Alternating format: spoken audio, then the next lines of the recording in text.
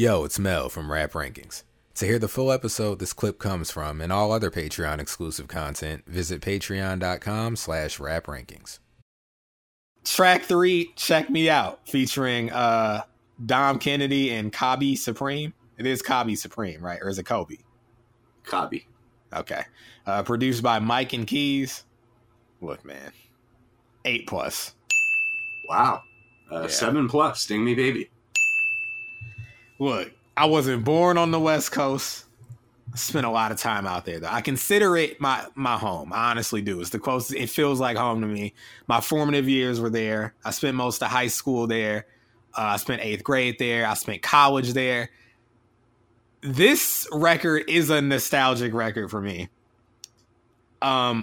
This tape came out in 2013. This song reminds me of 2014. And oddly enough, I first heard it in 2015, I think.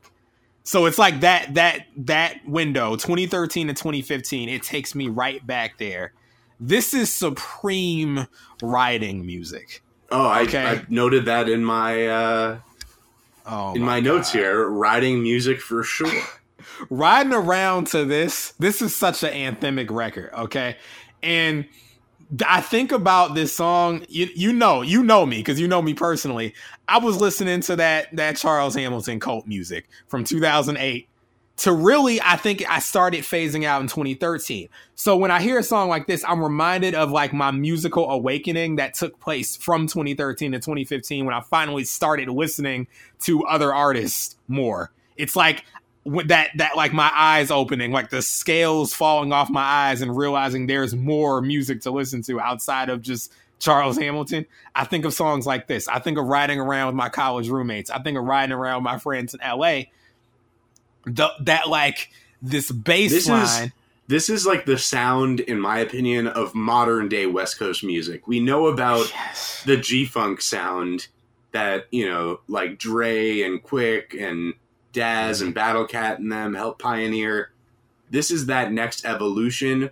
When you look at like what TDE is doing, what Nipsey and Dom Kennedy were doing, YG, this is the new evolution of the sound of West Coast rap. It's the new age version. Yeah, it's the young nigga version. It's either you're getting like Bay Area adjacent slappers by DJ Mustard, or you're getting kind of lush sounding luxury rap meets cloud rap stuff like this. That's kind of how I would define this. It's like a mix between cloud rap, which was popular at the time, like, most primarily early ASAP Rocky, Space Ghost Perp, Main Attractions. You get a little of that in the production here, and then you get a little bit of that luxury rap, that Dom, that Rick Ross. He's on the next song. Definitely fits in that lane too. Even a little Currency, like it's that modern day. This is vibes, really. This is vibes. Like people talk about vibes. This is vibes, and I'm gonna tell you what the vibes is, because that's y'all problem. Y'all don't define the vibes. Coming from me, I'm not really qualified to speak on this because I'm not, but I'm gonna say it anyway. This is that player shit. Okay, whenever this comes on, I pause. This is definitely that player shit. And you know why it's that player shit? Why is that? Because he put Dom on the record, right? Talk to him. And by putting Dom on the record, what he did essentially was he had to actually alter his style to make this record fit, basically. So if you notice, Nip is spacing out his bars more than he does on almost any other song on this tape. But he's doing that because Dom's that Dom Kennedy sort of way. Yes, right. He's doing it because Dom's on the record, and Dom basically sets the mood off of the beat is made for Dom, really, in my opinion. Right. The flow that Nip comes in with is there to accommodate the record that they're making. And there are records on this album where this is not like a top 5 most lyrical song from Nipsey on the album by far. He's dropping way more gems throughout this tape. He has way, tighter flows. But on this, he is doing something in service of the record and the people on it. And that's why it's a good song to me. even without it being this lyrical showcase, some of the lines on this song hit me like scripture, because the delivery works in that way that each line you hang on. It marinates. It's yes. that anthemic quality. It's the way it comes on. New Nipsey Hussle, you in trouble. Like, every pay us now, pay me double. Like, you get hype. And when the actual verse drops, nigga, fuck it. I came from nothing. Shootouts in public, ride buses. Like, you feel every line of that. You feel the come up. Knock me off my grind. That's what they wasn't. That's a testament to his delivery. And as we were saying earlier, it's the conviction that he has that separates him from a lot of the other people who kind of popped up around him around the same time, a little bit after, where it's like, okay, kind of is just like boilerplate sort of West Coast. What's different about it? Yeah. You know, to me, Dom is like that player talk that people come to, and Nip is that motivational talk. I mean, not to marginalize Kabi Supreme, but the best part of his entire verse is the beginning. He's meeting potatoes, other than him mispronouncing Balenciagas. Don't get me wrong. Kabi Supreme delivers an absolutely awful performance later on. But on here, I thought he was good. He was flowing a bit. But that's not what this record needs, flowing. Mm-hmm. Like, you need to sit back and just ride to it. I think that basically he's saying less with more words, and he's saying more cliche shit than the other artists on the song are saying. Meat and potatoes. So, yeah, you know? Very meat and potatoes. He does not take me out of the song, but I didn't need him on here. That's basically my thoughts. And also, as far as the refrain on here, it's simple, but I prefer it to the look at my refrain on the last song. Again, I think he did more with less here. And there's some heavy low passing during the chorus, kind of Drake-esque. We get some of those touchstones throughout the tape. I like the way Drake, the beat ebbs and flows in that way. Yeah, that him and Drake like were messing with each other musically very early on in, you know, Nip's career and in Drake's. He was on. There are photos of them together. Well, they did a song, Killer, together, like right after So Far Gone, but before Thank Me Later. Ah. So I'm 2010. familiar with that. I think I've heard it once. Yeah. 2010, they did a record together. Like, you know, I could see them being influenced by each other in different ways. Yeah. I mein, I'm going to say it. I mean, and this is, of course, I'm saying this having not heard many, or actually, no, this is actually the only Nipsey Hussle project I've heard in full, but this is my favorite Nipsey Hussle song, if nobody knew. Like I said, an 8+. This has been in my playlist since 2015. This is one of my favorite beats of the 2010s. Like those like swirling wispy synths, that filthy bass line, the drums got me riding crazy hard. It's a windows down, sun's out record. The beat sounds like it's saying check me out. I don't know if you feel the same way, but it's like it sounds like it's saying check me out. And of course the refrain of that, I think it keeps the energy going.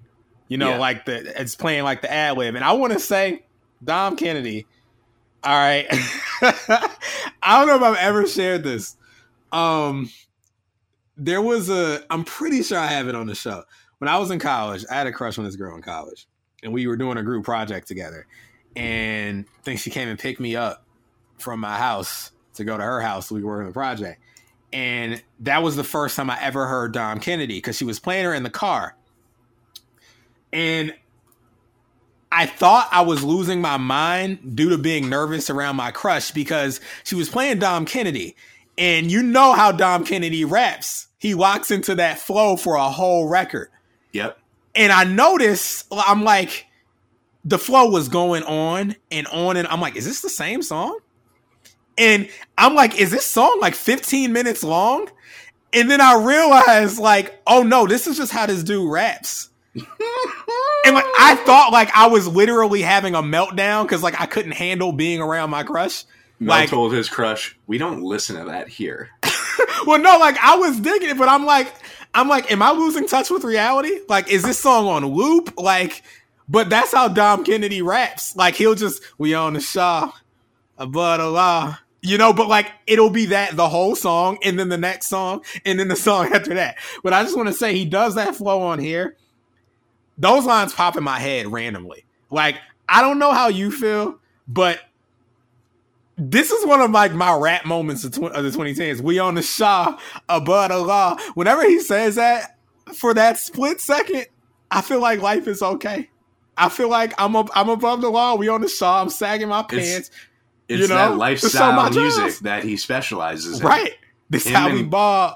Him and like Curran are the 1A, 1B in the lifestyle category, you know? There you go. It's that lifestyle rap. It's the player rap.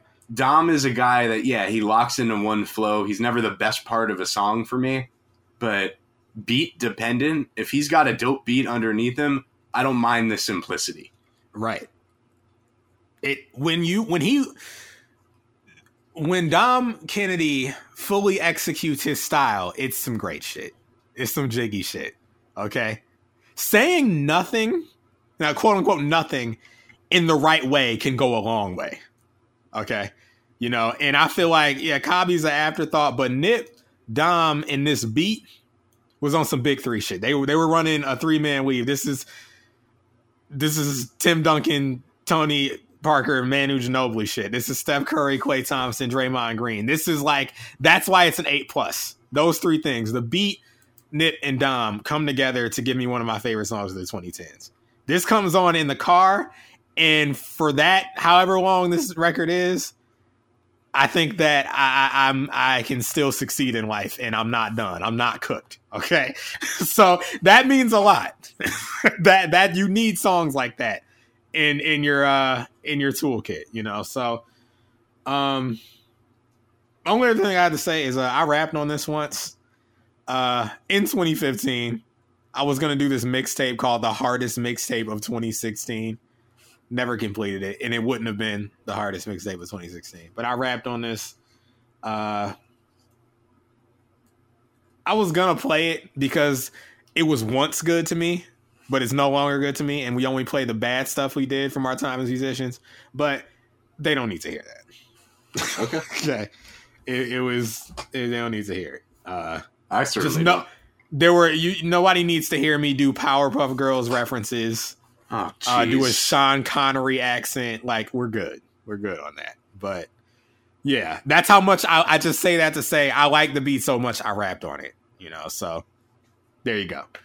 Check me out. It's a new West Coast classic as far as I'm concerned. All right. It was actually final note, because it just popped in my head when I got the unfortunate news that Nip was slain. This was the first record I played of his. I think that day I had to go to work. This was the first record I went to, you know? So yeah. We can move on if you're ready. I'm always ready. All right. Yo, it's Mel from Rap Rankings. To hear the full episode this clip comes from and all other Patreon exclusive content, visit patreon.com/raprankings.